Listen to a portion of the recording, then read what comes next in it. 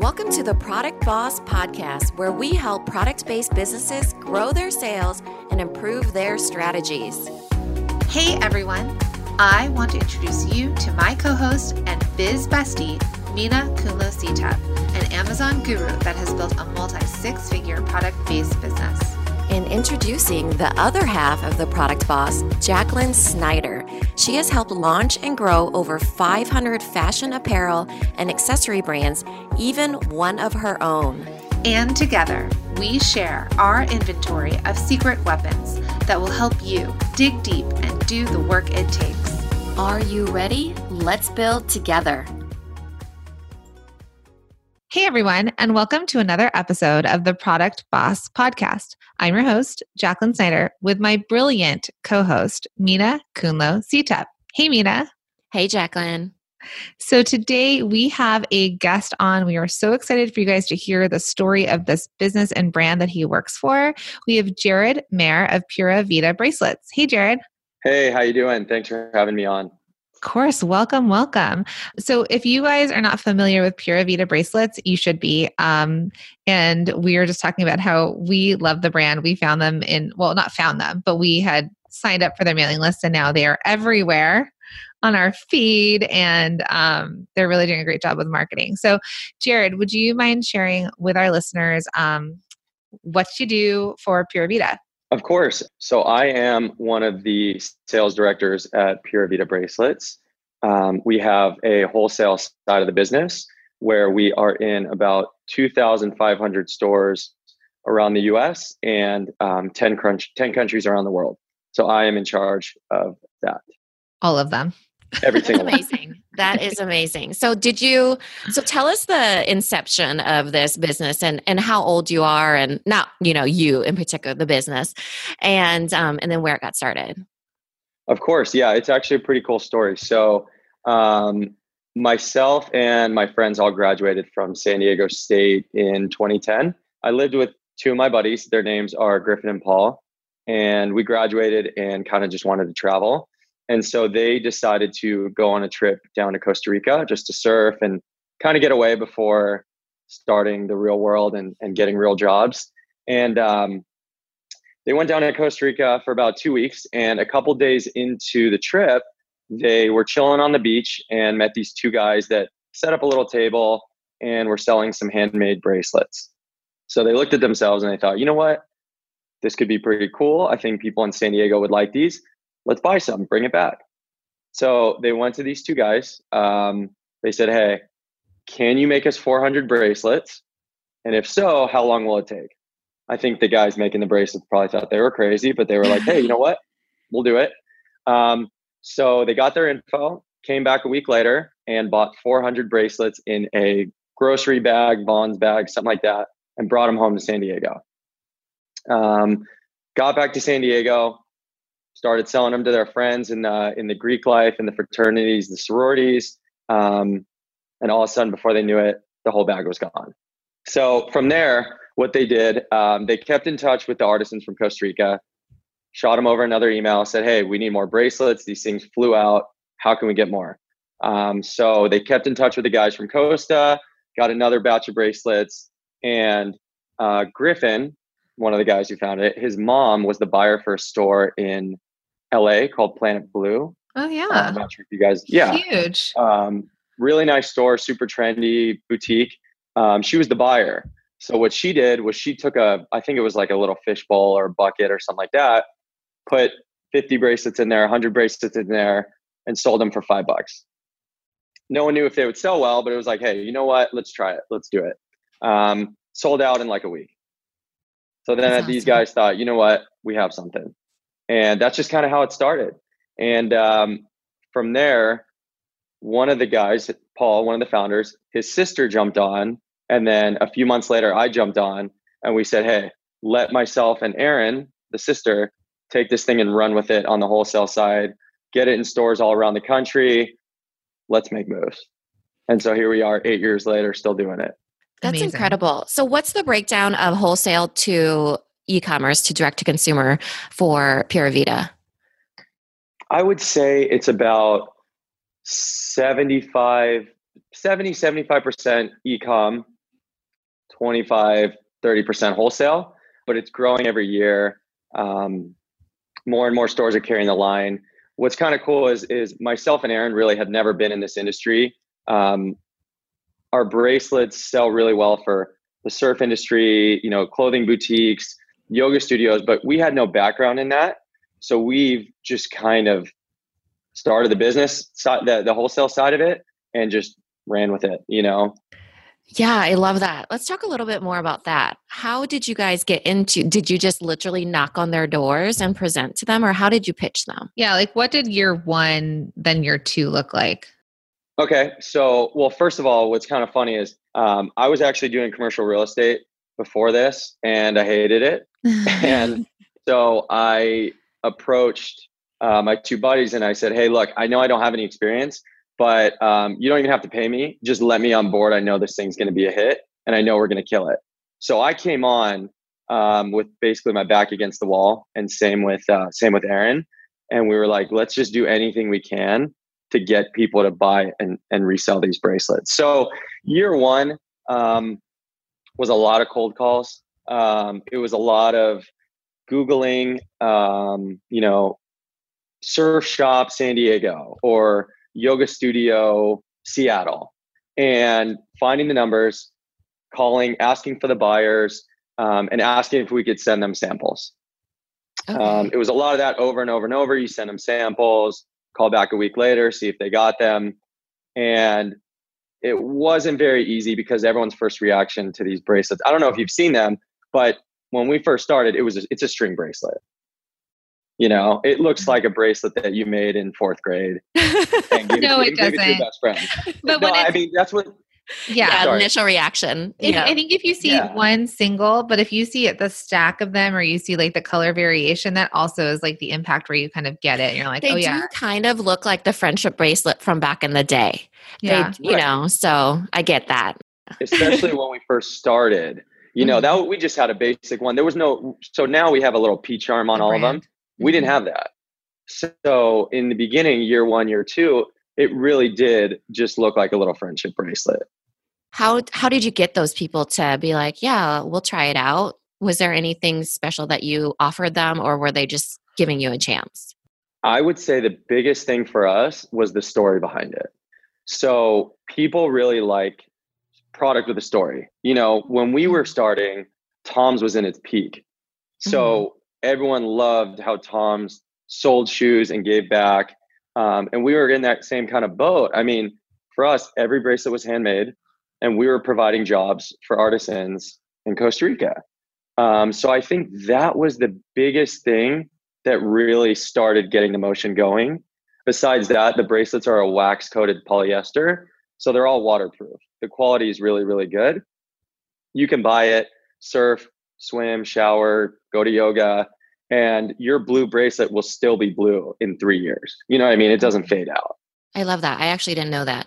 But on your packaging too, like you have a little hang tag that does still say that it's made by artisans in Costa Rica. So you still do, on such a tiny thing, have that information to this day as people are learning about the brand.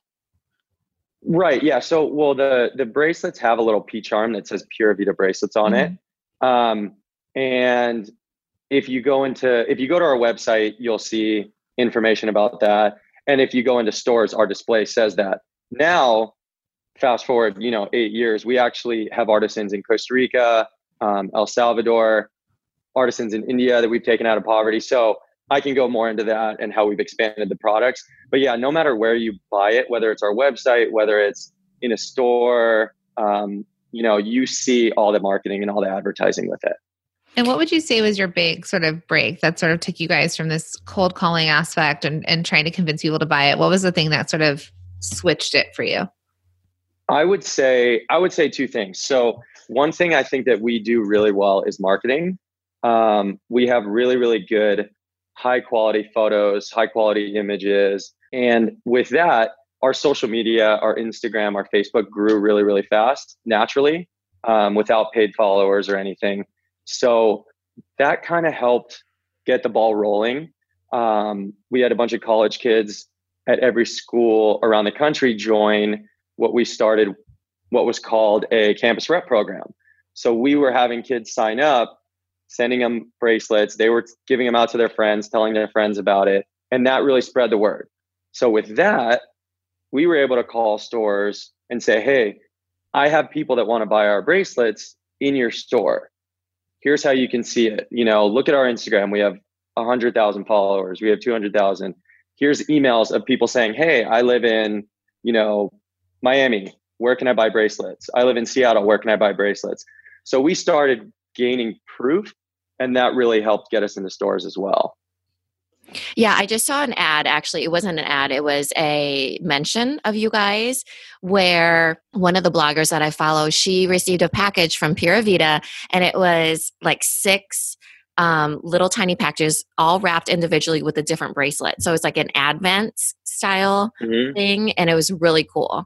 I think that's what your brand does really well is creative marketing for sure. Like you guys just delight the heck out of your people that work with you, and you kind of lift everybody up, like artisans, the bloggers, it doesn't feel like marketing. It feels like a lifestyle, and a very beautiful one where you're just carefree and beautiful and living in the sunshine. And so I actually saw Pura Vida in my suntan salon too. What is that called? Like Tanning salon? Tanning salon, yes. Is it called Suntan City? Yes, it is. Yeah. He sells to them because he's the rep. They have locations all over the US, and they sell us in all of them and kill it, which is really cool. That's awesome. Yeah, I was like, hey, we're going to have Jared on soon. And they were there on the countertop and very beautifully displayed. So is that something that you work with your boutiques on how to display, or is that totally up to them?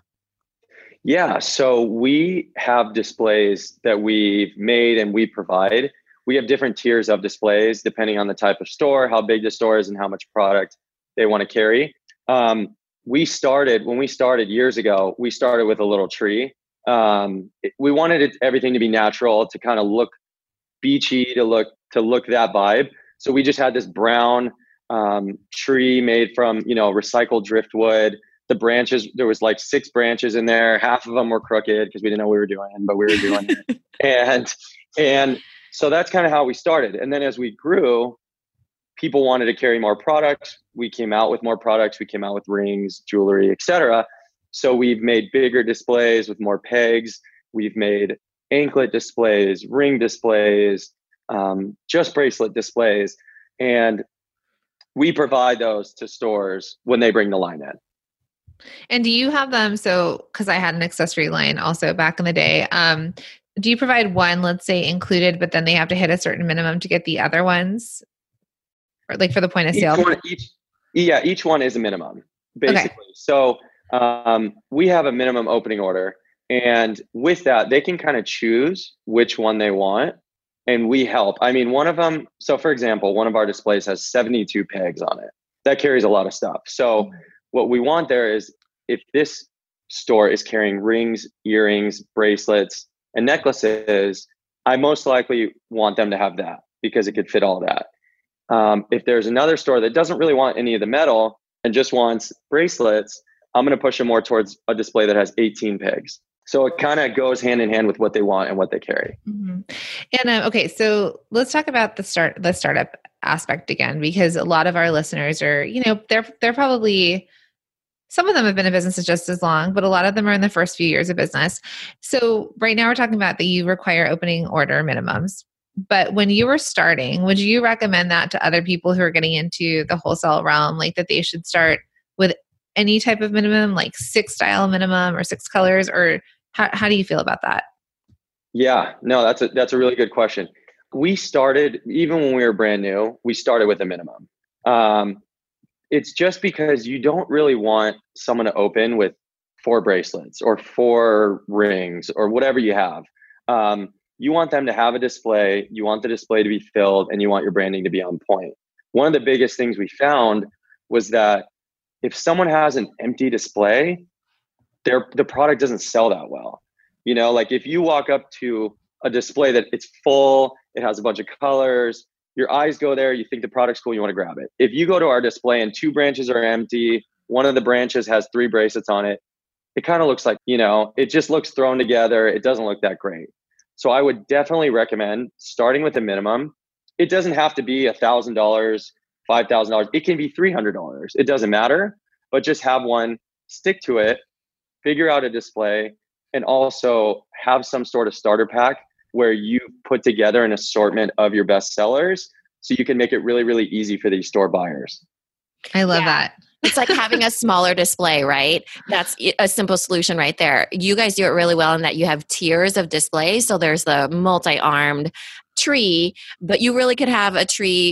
You started off with one that was a smaller display. Even the fishbowl idea. So like Hanky Panky, the underwear, same timing, probably being sold in a fishbowl next to your bracelets back in 2010, would roll the underwear. It was one size fits most underwear and have it in a bowl at the counter. So it was like one of those things. So I think it's even just explaining to the people who are buying from you, like, this is where we've seen, this is a good way to display it. And not for your business specifically, but I like that you have the starter package. And that's what we've sort of consulted some of our people that we work with on as they're showing us their line sheets. It's like, okay, take your best sellers and make it really easy for the buyer to be like, okay, that's doing really well. Great. I'll take that. Instead of them having to figure out the quantity of each style and, skew your option to it.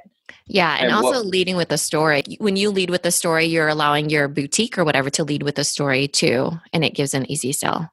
Yeah. What I learned, the biggest thing I learned with the cold calling and the cold reach out and the basically begging people to sell our bracelets for years was make it as easy as possible for these buyers to bring your product in. They have a million other things going on. They're running a store. They're running 5 stores. They're running 50 stores, and especially with bracelets like ours, like when we started, bracelets were more of, hey, I'll throw them on the counter. If they sell, they sell. It's not paying my rent. It's not paying my employees. It's not keeping the lights on. It's a cool little add-on here and there. Now, because, we've grown and our name has grown, and there's a lot of other great bracelet brands out there too that have grown and that were there before us. It's more of a category where people say, hey, I have my denim, I have my women's dresses, and I have my jewelry. Like, it's a big part of my business and I put a lot of thought into it now.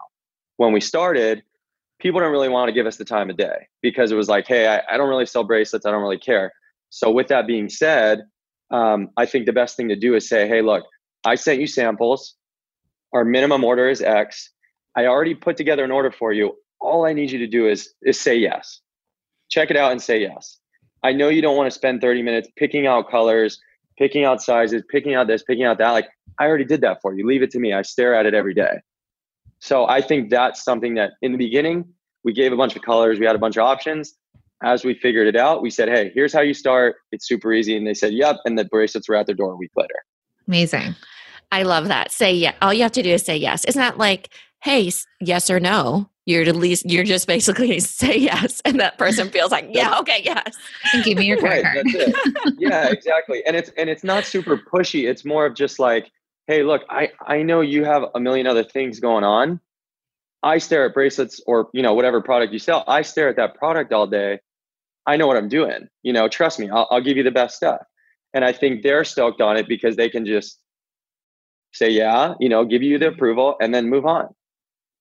Yeah. And I think, and that's something that when you do build your wholesale business, that the buyer seller relationship is so intimate. So oftentimes, like if you get a sales rep, like you're a rep now with established boutiques and established company you're repping. But like if someone took on a showroom, for example, you also go for a showroom that has connections to stores, that knows the buyer at Planet Blue, can call the buyer and be like, I have this brand. I really love it. Test it. This is what I think you should throw in your store. And oftentimes the buyer trusts you and is like, yep, I'll do that. So I'm sure you even have that relationship now that even with your new products that you're launching, you can call up buyers and be like, this is new. You're going to love it.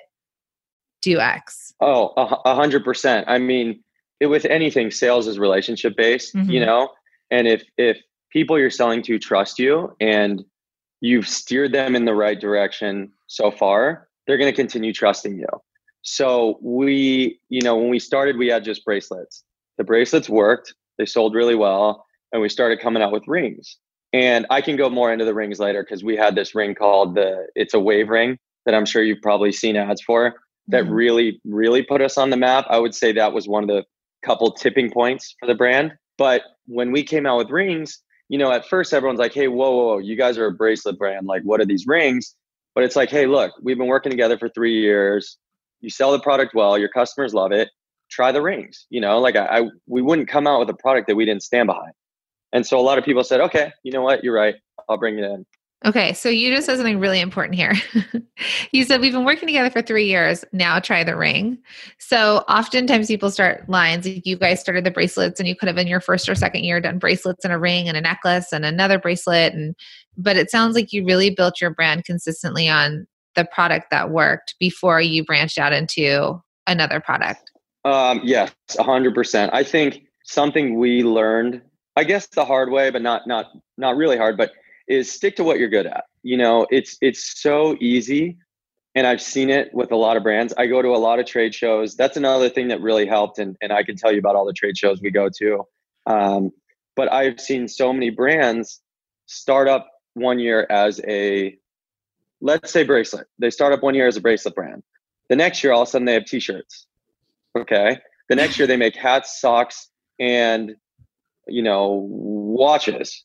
And it's like, it's kind of overload, and it's people being kind of good at a bunch of things instead of being the best and the industry leader at one thing. Mm-hmm. And we made that mistake. I mean, we started with bracelets. We came out with, for a little while, we had a bikini line. Someone told us it would be cool to do that, so we tried it. We've done towels in the past, and everything's done okay, but it all comes back to bracelets, and now rings. But we've really learned to stick with what you're good at and be the best in that category. Mm-hmm. And be known for something. So they know if they need bracelets, you are those people. It's the same. You probably know her. I don't know if you guys do, but Caitlin Crosby from the Giving Keys. So I've seen them in the past. Same trade show kind of thing, World Life too. And she's known for keys, for these necklaces, and she's expanded a bit, but she's still the same thing. You're going to her brand for X. She hasn't started a clothing line, even though she dresses adorably, She hasn't started a kids line. She's stayed and she's just expanded on the product and like changed the materials that came in, made some higher end ones, varied there. So let's talk about, we met you at a trade show. Well, we didn't meet you specifically, but if anyone follows our Instagram, we did a interview with the ladies that you had working for the brand in the caravan. Airstream. The Airstream. Outside. So we were at the magic show was it Coterie? Project, I think. It was at Project. Yeah. Like an old lady that knows nothing. It's all right. Pay for effort. Pay for effort. Yeah, thank you. So it was so cute. So Mina and I were walking into this trade show, which is where the buyers go to buy wholesale. And we're walking in and we see the Airstream and the girls are out there and there's like little like fake grass and a chalkboard and they're like, come on in. And you had the display. So the pegboard display with like everything up there. All the bracelets. And you were giving them away. So it was like, would you guys like one? So right then and there, it like pulled people in that giveaway. And obviously you can't give away everything. Like if you had a jewelry line that was 14 karat gold, you're not going to give those away. But it pulled us in. And if we were buyers, it would have been great. And then we interviewed them and then cut to me posting it on my Instagram and getting a message from my brother being like, hold on, do you know that I know the guys who started Pura Vida? Because he also went to San Diego State with you. So it was just kind of like a random connection of how we met. But talk to us then again about the trade shows. So in the very beginning, you knew nothing. You didn't know about probably all the things people know about magic. When did you decide that it was the right time for you to go to a trade show versus cold calling? And then tell us about now sort of what your structure looks like with that. Yeah, totally. I would attribute a lot of our success in the wholesale realm to trade shows for sure. So our first year in, one of the guys, it was Griff or it was Paul, had a friend that had a booth at Magic or at Project and said, hey, do you guys want to set up a display here and sell some bracelets out of the corner of my booth? And so we set one up and crushed it. And we're like, I don't even know what a trade show means. I don't know what this is. But this is crazy because we're in one place with a bunch of store owners. This is insane. So right there, I think everyone was like, all right, we're hooked. We got to keep doing it. And so we went from a little piece of a 10 by 10 booth, a little corner of a table, to the next year having our own 10 by 10 booth at Project. And then soon at a show called Surf Expo in Orlando, which is surf, skate, swim, super cool trade show. Every brand that we grew up buying, Billabong, Quicksilver, Hurley, was at this show. And we were like, this is insane. This is amazing. So we went there, and then we just kind of expanded. And now, I mean, we started by going to maybe 1 or 2 trade shows a year. And now we are going to 15 to 20 a year. And they're And that's amazing. globally too. Do you go globally? Or is it all mainly in the US? Okay. We did a couple shows internationally. We did a show in Berlin back in the day, but I would say 95% US. Okay, so 15 shows. So how do you find that many shows? Because we've got I like when we started this interview, you were saying that you're at this tanning salon that has many locations. I think a big key to anyone who's going wholesale is that they look for places that are more than one location, because usually they'll buy 4 more stores. Like they might test it and then move into the other stores. But so you're in surf, you're in the regular like fashion world of things. Any other types of shows that you go to that aren't as typical? Do you go to like yoga studio ones? Are there trade shows for that? Outdoors? Not really. There actually is. Yeah, that's probably our smallest market. There's a show in Huntington that we go to called Active Collective. Mm-hmm. And that's yoga. But I would say our biggest trade shows are Project or Magic in Vegas, and that is fashion, jewelry, accessories, that kind of thing. We go to a show in New York called the Accessory Show, which you can guess is accessories. Yep. That's a really good show. We go to Surf Expo in Orlando, which is awesome because that hits all of our surf shops, skate shops. And then we go to gift shows in Atlanta and in Dallas a couple times a year. Are those at like the FIG at the Mart? The Marts, yeah. Yeah.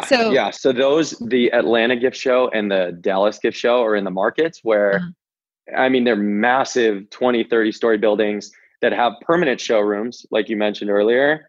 And then 2 to 4 times a year, the bottom floors are all temporary. So what we do is we go for 4 or 5 days, set up a booth at the temporaries, and see millions of people. Yeah. So it's really similar to, I'm definitely from the traditional model of this whole biz. And I had an accessories brand. So I did accessories, a show in New York. I did project or coterie with my accessories rep. I used to do the accessory show in Vegas. So things are constantly changing, but I like that. So what people don't realize is they're very expensive to do. So 10 by 10 booths are, a couple thousand. And I remember when I would, in the very beginning, be writing my POs and be like, okay, like this is just going to pay for the booth and travel. Then whatever else is like going to pay for production. So I think if anyone's thinking about doing this, what you're saying, it's finding a really good show that's specific. So if you're an accessory, would you say that you would recommend someone go to, like, let's say accessories a show versus project if they're specifically an accessory show? Do you have a...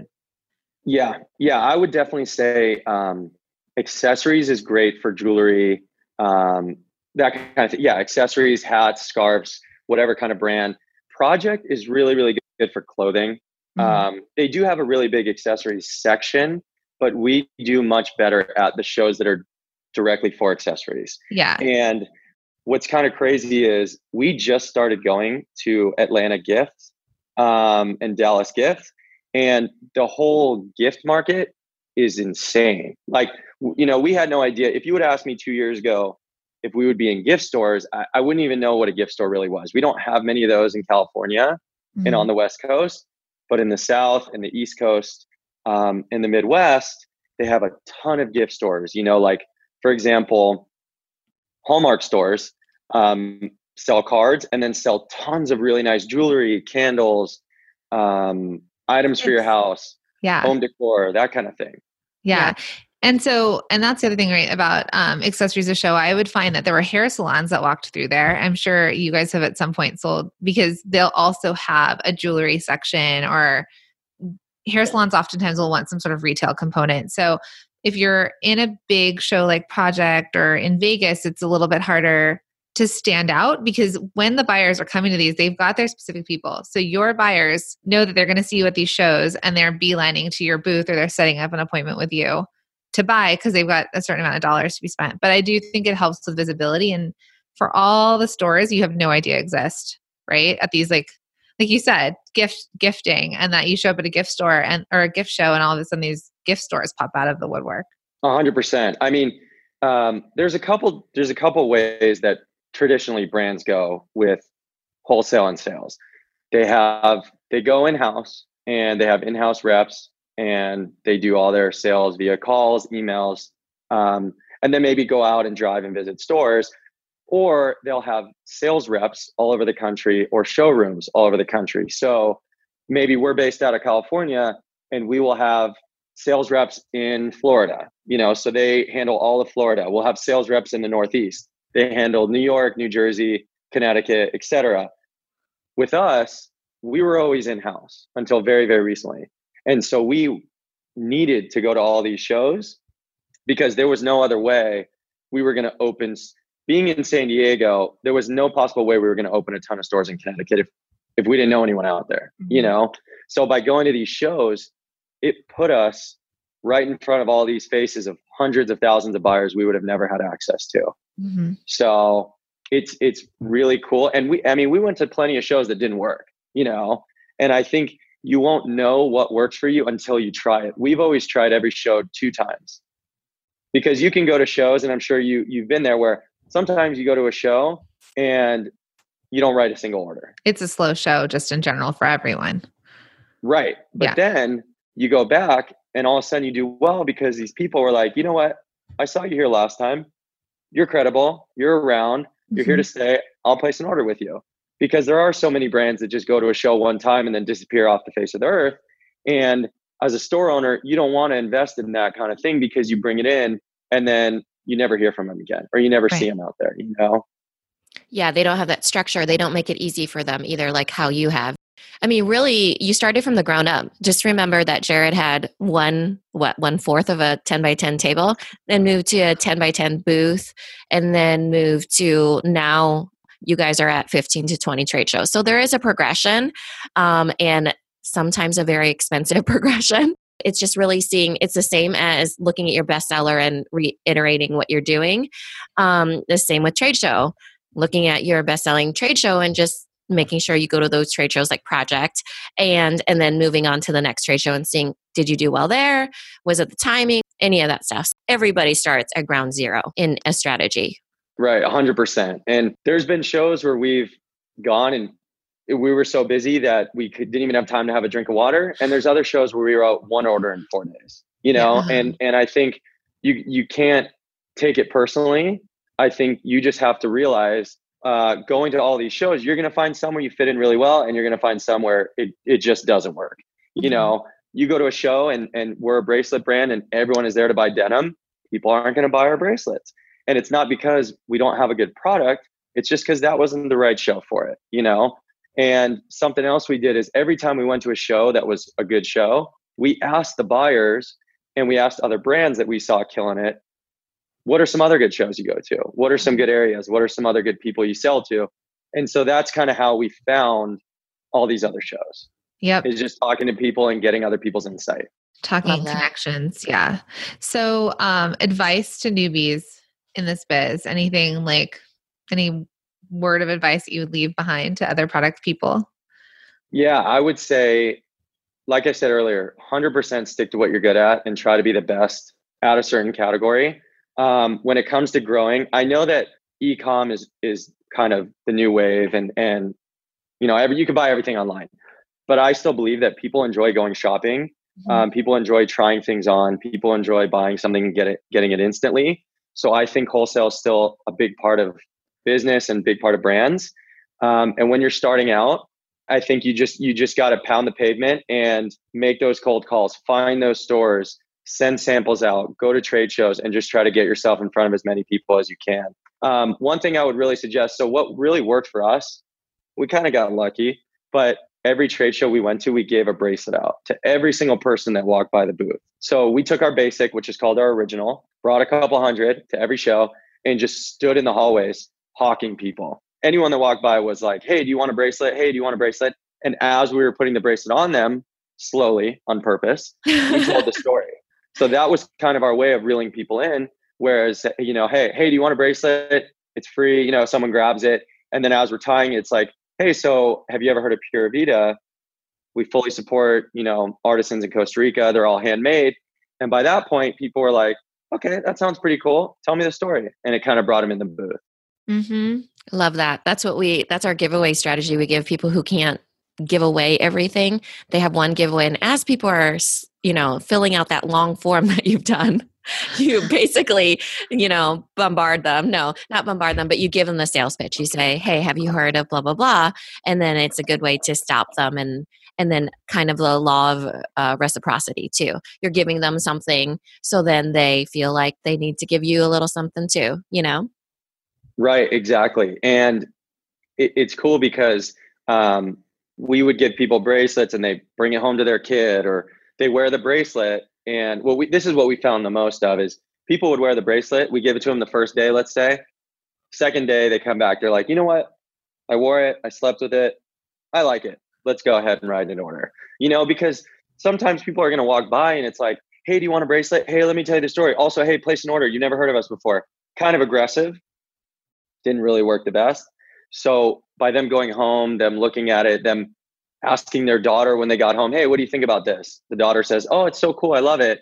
Then they come back the next day, or then they call us, then they email us and place an order. So I would say if you have a brand, I mean, I know that maybe someone with shoes, you can't really give a pair of shoes out to every person that walks by. But if you could somehow figure out, if you are a bracelet or an accessory or a jewelry brand, maybe find one of your products that you can make a little bit more inexpensively and give those out to people just so they can have something to remember you by, And this is business to business. So this is again, like at a wholesale trade show versus like, you're not going to, some of our Christmas or holiday like trade Christmas show. holiday boutique where you're selling to customers. Cause unless it is something like we had a client that does like a baking product, and she let people like come in and make a cupcake and then take that home. So it wasn't for sure her product, but she had something that they could leave with and be delighted by. So Jacqueline, Right. What was that stat from the other day? So Jared, you'll like this. It's something like right now, only 14% of all purchases are made online, and the rest is in person at boutiques. Only 14%. And that actually grew a ton just from Amazon, getting bigger and then the like Toys R Us going out of business and all that stuff. But just imagine whatever the math on that, 100 minus 14, what are we at here? 86% is still done via wholesale and via, in the stores. Like that's why it's its own little monster. You kind of, with you guys, you have yourself and you have Aaron handling that part. Well, whereas So I'm just looking up on Forbes because we had seen it, but I don't remember exactly where it was. But e-commerce in April of 2018, it said e-commerce may only be 10% of retail. So 10%. So that means 90%. I would have thought it'd be way more. Yeah, I would have thought it'd be way more than that. Yeah. So there's still something about like exactly what you said. And we coached a client on this the other day, but there's still something about that, like you said, in person, touching and feeling like the delight of being able to get that bag and walk out of a store, to see it, to test it, to feel the wax coating. Because you mentioned it and it was not something I thought about, but as you say it, I'm like, yeah, I could wear this all the time. And it's not going to unravel. Uh-huh. That's why my daughters, when I give them stuff, which actually I took the stuff from the whatever the Airstream, I forget what those are called, Caravan. Airstream, got it. Yeah. She lives in Iowa. There's no beach there. I have no idea. And I brought them for my daughters, and I actually took Jacqueline's to bring for my other daughter, and I let them wear them in the bath. And you don't think about that stuff for yourself sometimes, but you certainly think about it for your kids because you're like, oh, now I got to take this off of them, blah, blah, blah. So I love that where you can actually see it and know it. And I didn't know that beforehand, but now, I love that. Yeah. And something that we've kind of lived by is make a product that you believe in. And that's a product, either you or your, for me, like we make women's jewelry. So it's like, make a product that I know that all my friends that are girls would wear, or that my girlfriend, my sister, my mom, whoever, make a product that they would wear. Because if you make something and sell something that you don't even believe in, how are other people going to believe in it? Or how are other people going to like it? We all live by the beach. We all go in the water. We surf, we swim, we're active. I play hockey. I wear my bracelets when I play hockey. If our product fell off every time I went in the water, I would have no confidence going to a trade show and selling it to a random person. Mm-hmm. So what I think that is a big thing that we've always stood by is like, if we make a product and all the girls in the office hate it, we're not going to sell it. Like that's such a big sign of don't do it, that like, I don't know, it's kind of our little Bible, it's kind of what we live by. When we have samples of new products, we show everyone in the office. If we have a new ring, we give it to the girls to wear it. If we have a metal cuff, we give people the cuff to sample to make sure it's not going to tarnish. So yeah, I mean, that's like with what you were saying with the bracelets and wearing them, like I haven't taken mine off in 6 months, Mm-hmm. So you had said that the ring was one of the tipping points of your business, like an aha moment where you added on and it did really well. In online speak, it's probably like viral, going viral. So is there anything else in your business that you felt like really pushed you forward, like a tipping point like that? To be honest, I would say the rings is the biggest one. I mean, we're a bracelet company. We're called Pura Vida Bracelets. And we got the idea to start selling this ring called the wave ring. And if you haven't seen it, it's like a thin metal ring in the shape of a wave. And at first we were a little scared and we said, you know what, let's try it. Our customers, I mean, our brand embodies the beach lifestyle, vacation, California, Hawaii, etc. So we thought, why not have a wave? If we're going to do a ring, let's have it be a wave. And this thing crushed it. Literally went viral. I mean, like you said, every store was ordering it. Stores were selling it out. Online was selling out. I mean, I think we sold close to 1 million of these things. Like it went crazy. It really did. And so all these stores started calling us and they were like, hey, I saw your wave ring. I need your products. Hey, I saw your wave ring. I need your products. Online, everyone would buy a wave ring and then buy a couple other bracelets with it.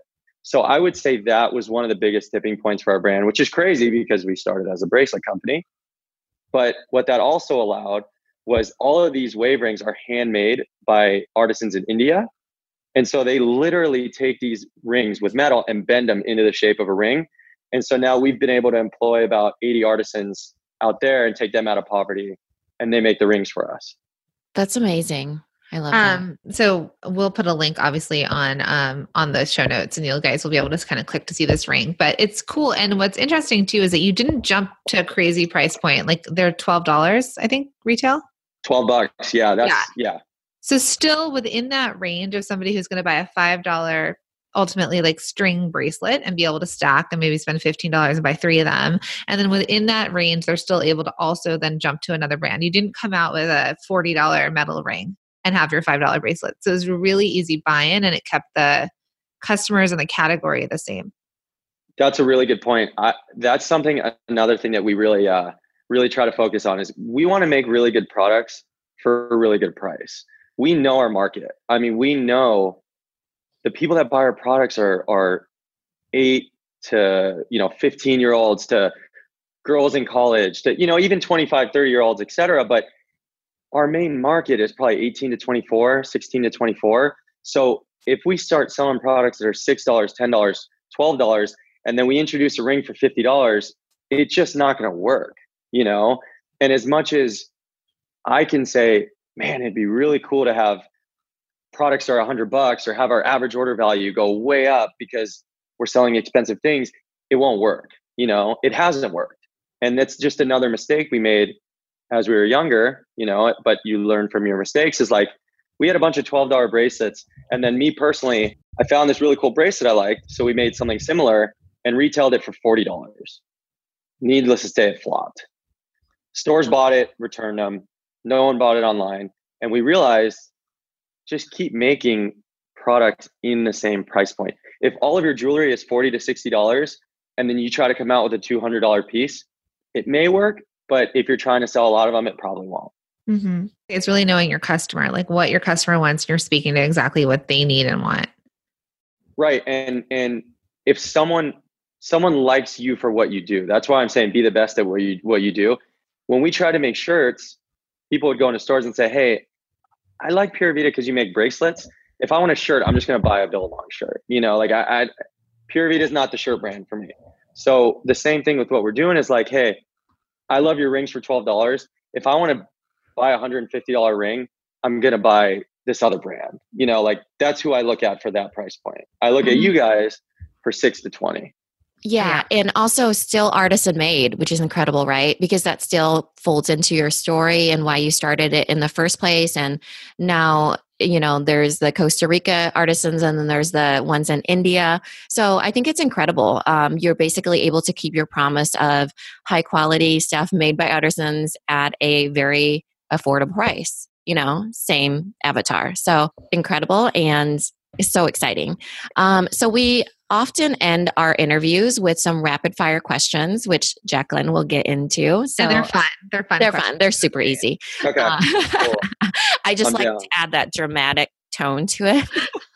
Yeah. No, and actually one thing I forgot to mention, I'm sorry, I probably should have said it sooner. We started with 2 artisans, the 2 guys we first met down in Costa Rica, just in case people are more interested in the story. I mean, you could read about it online, but we started with the 2 artisans, and now 8.5 years later, we're up to 350 artisans around the world that hand make our products and that we've taken out of poverty. That's so awesome. It's really cool. Yeah. And you can go to our site and read more about it. And another part of our brand that really helped us too is we have a whole charity section on the website where we've linked up with a little under 200 charities and made them special bracelets to where if someone goes on our site and buys that bracelet, for example, one of the charities we work with is Boarding for Breast Cancer. It's a pink bracelet. If someone buys it online, we donate money to that charity. And we just started wholesaling these as well, all of our charity bracelets, and they've been a really big hit. So I love that. And you just said boarding for breast cancer. So that's like surfboard boarding? Snowboarding. They do. Yeah. It's like snowboarding for breast cancer. Their bracelet's pink, like they donate. Another big one is anxiety awareness or, American Heart Association we work with. So we have a red bracelet for them. So I would say that's, like we said in the beginning, just tying back to how much story matters. Yeah. If you can give back, if you can have a cool product and give back, I think it really goes far.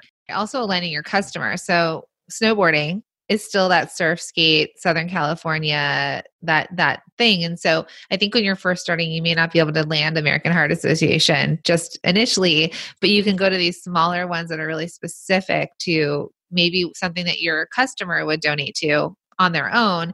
You guys have a very similar avatar and it'd be easier to create that collaboration. So if you're doing dog product and you found like some dog charity, maybe it was like Gothic dog, whatever, because that's what you did. You could, I know, just all pulling out of my head, but you could link with that. And then you have one charity to start with. So eventually as you're building that, then you can go to Susan G. Komen, or you could go to the Heart Association and be like, I've done this other stuff.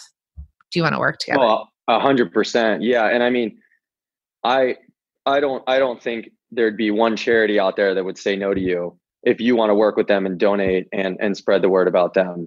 So I think that that's a really good aspect to have. Like you said, whether you sell dog leashes and you give back $2 to the ASPCA, that's for the dogs, right?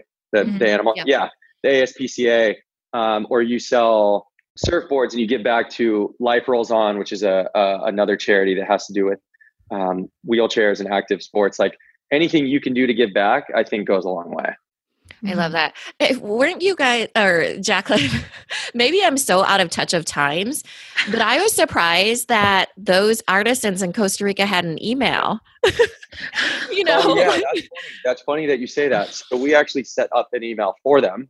Oh, we also helped figure out how they could ship bracelets because they had no idea how to ship. I love that. And then we also helped them set up a factory where they could get the string from. Resourcefulness. And you guys really built the process for them. And yeah, I was like, wow, they had email. That's incredible. They were set up as a business. No, you did that for them. Definitely not. Yeah, we did. Sorry, I left that part out. It wasn't like, go to the local payphone at 3 p.m. and I will call you then. I mean, what's kind of crazy is we put a lot of trust. I mean, we sent them, after we were home and we needed more, we sent them a wire. They set up a bank. We sent them a wire for another 1,000 bracelets.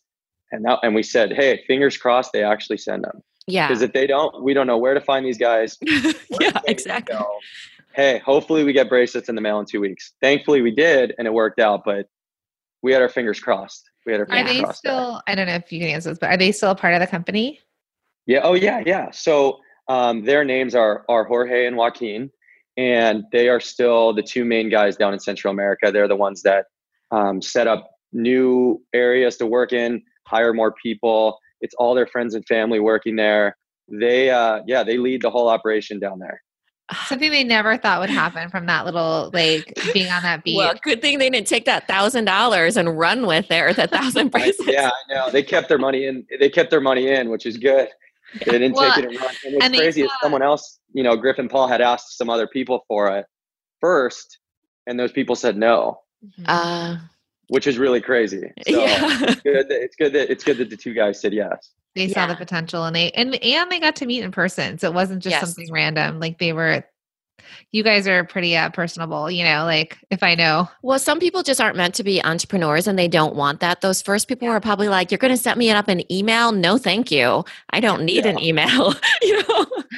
They probably just wanted to hang on the beach, surf, and make some bracelets in their spare time. Right. Yeah, we had Mike Michalowicz on, and he was saying, he wrote, he's an author, and he was saying that he had interviewed the guy who started Bert from Bert's Bees. Yeah. And Bert was such like a rancher, like did not have a cell phone, would not get a cell phone. So he would be at a cafe at these hours every day. And if you needed to get a hold of Bert, you would call the cafe, they'd answer. And then it was Bert. His convenience store. He was at his general store. That's awesome. And then he'd pick it up. Somebody pick it up and they'd be like, Bert, the phone's for you. That's like out of a movie, right? Like with a dude at a diner or something, a local diner. So you guys it's incredible. So, okay, we're going to jump into these questions. Sorry, I went off topic there. No, loved it. Oh my God. I feel like I can have 2 more interviews with you. I've got so many more. Well, this is actually Jared's first interview, you guys. So if we can, wrangle him into being a continuing person, we can actually stay with Pura Vida's growth and see how it's going to grow. Yeah, I mean, if you wanted to have me back, I'd be happy to do it. I could still touch on how we grew the inside sales program and how now we have reps outside and how to grow that. So amazing. Maybe even like a master class for one of our masterminds or something. I think there's so much information I want to extract from your brain, but we're going to jump into the fun question. Random question time. Let's do it. Yes. Okay. So what is your coffee order? I actually got it this morning right before. It's an iced coffee with a 1/4 scoop of vanilla powder and a little bit of almond milk on top. I thought you were going to say oat milk latte or something. And then he would have been my California soul. My close second is a vanilla latte with almond milk, but I would say I more often go with iced coffee. Mm-hmm. And I just do a 1/4 scoop of vanilla because anytime you go a little more, it's kind of a sugar bomb. Too sugar, yeah. All right. What's the favorite thing on your desk? My candles. Cool. I really love good smells. So I always make sure I have at least 2 candles on my desk at all times. I'm lucky my sister makes candles. And so I kind of got the in. I just have her send me candles every week and just keep restocking. Do you want to do a shout out to your sister's brand? Yeah. My sister's brand is called Blue Candles, BLEW. She lives in Hermosa and she makes some awesome candles. Amazing. Awesome. We'll find that and I'll put a link in our show notes too, because it's another product boss. All right. Finish this sentence. When I pick up my phone, I check Instagram. Pretty consistent. Oh gosh. Yeah, it's bad. That's a bad habit, but I would say mine's a close second would be check my email. Mm-hmm. Yep. All right. You wish you knew how to be honest, I wish I knew how to surf better. All of my buddies, we all surf here. We all live by the beach. I just started a couple years ago and I just wish I could surf better. New thing to build into your business structure is Friday surf days. Friday surf days. Yeah, I mean, they did that. Do you ever hear board meetings where they actually have the meeting on the water? I think like Hurley or Quicksilver and the summers would do Friday surf days, and they would teach the company, like the staff, also like how to surf to keep the brand up. So many people in my office surf, so I think that idea would fly hands down. Let's see. What was the last show you binge watched? This show called The Haunting of Hill House, or The House of Haunted Hill. Have you heard of that? Yes. You know what's annoying about Netflix and Amazon Video is they play the ads no matter what, even if your kids are around. Yes. That was one of them that I'd be like, oh my God, don't watch the TV. Yes. No. So I'm a big scary movie guy. I love scary movies. And so it's called The Haunting of Hill House. That's what it's kind of a tongue twister. I heard it was really good. And so I've been binge watching it and I love it. Oh my gosh. Scary. If I could not binge watch Scary because I'd be living in that. Okay. So if you had a business card, but you may not, but if you had a business card, what should the title on your business card actually say? Can I tell you what mine actually does? Because it's kind of witty. Yes. Sure. Making strings happen. Yes. Love it. You like that? Kind of business card I like. So good. So good. Yep. So my actual business card says that. It says Jared Mehr making strings happen. So amazing. All right. Do you have an alter ego or stage persona? Not really. I don't know. Not really. I mean, that's kind of a hard question. I don't really think I do. Beyonce has like Sasha Fierce, I mean, I don't know. Public speaking. I love public speaking. I really enjoy it. I like talking public. To be honest, what I would say is I'm a pretty nice guy. I'm calm, not really confrontational. I don't know if this counts for your question, but when I play hockey, I'm a pretty aggressive guy that gets angry quickly. So it's like, I would say my alter ego is just kind of when I play sports, I'm a little bit aggro. The hockey player version of you. Does that count? Yeah. Oh, absolutely. Okay. We were saying even for us, like we put on glasses or you put in earbuds and now I'm a podcaster. So, there's just this little thing that you have to do. Yeah. Even approaching a boutique, cold calling them, sometimes you have to put on that persona because it's hard to cold call, And so, hockey player is. To be honest, brilliant. I'm pretty lucky. Like something that we've done and that we've been, and what I teach my reps too, and what I've always done is like, when you make these cold calls, embody the brand that we sell. And so we're not selling real estate. We're not selling cars. We're not selling something like that, solar energy. I'm selling bracelets that people wear on the beach. So when I call stores, I say, hey, what's up? It's Jared from Pura Vida. I'm like, I say stoked every other word in my email. So I'm lucky I don't have to put on that kind of like sales guy thing. I think people really enjoy that when they speak to us or when they call us, when they do that, they're like, I know you live in San Diego, don't you? You're from Southern California. I love that place, So brilliant. I love that. Okay. So last question, Jared. We often hear that entrepreneur years are like dog years, so 7 years each year. What would you give for advice to baby Jared when he was first starting his entrepreneurial journey? Wow. I like that. I would say, put your head down and keep working, keep hustling. Don't worry about what's going on around you and what other brands are doing and what other people are doing. As long as you're focused and you're working hard, results are going to come. There was a lot of times where I sat there and I was like, what am I doing? I'm selling bracelets. Like when I first told my parents what I was doing, they were like, hey, we didn't pay for you to go to college to sit in your buddy's bedroom and sell string, Mm-hmm. And so there was a lot of times where that got me down and there was times I second guessed what I was doing. But now I can look back and say that all that hard work was worth it. Yeah. So great. So share with our listeners how they can find Pura Vida bracelets. So we have a website. It's www.puravidabracelets.com. We also sell to about 2,000 stores around the US. So on our website, there's a little link called Store Locator, and you can plug in your address and find all the stores near you that sell the bracelets. Love it. Yeah, Jared, support your local shop. Yeah, I know. Keep that retail going. I know. Or Suntan City, right? Right. Yeah, exactly. Yeah, we had to get all the little guys before we could start getting the big guys. So the local boutique, the local surf shop, that's really what helped us get into Suntan City around the country, or get into Tilly's. Tilly's has a bunch of locations. The paper store, 80 locations on the East Coast. Like, those big guys will come, but you got to support the little guys first. Yeah. Thank you so much, Jared. It was such a good interview. And Jacqueline, was there anything else you wanted to add on? Nope. We'll connect with you soon. And everyone check out the show notes because we'll leave links to Pura Vida's website and their Instagram, which is a must follow. This episode is over, but it doesn't have to end. Head over to our Facebook group, search for the Product Boss Biz Community, or the link is also in the show notes. Come connect with other product bosses just like you. We'll see you in there. If you love the Product Boss podcast, we'd love for you to subscribe, share, rate, and give a review on iTunes. Until next time, product bosses, let's make it happen.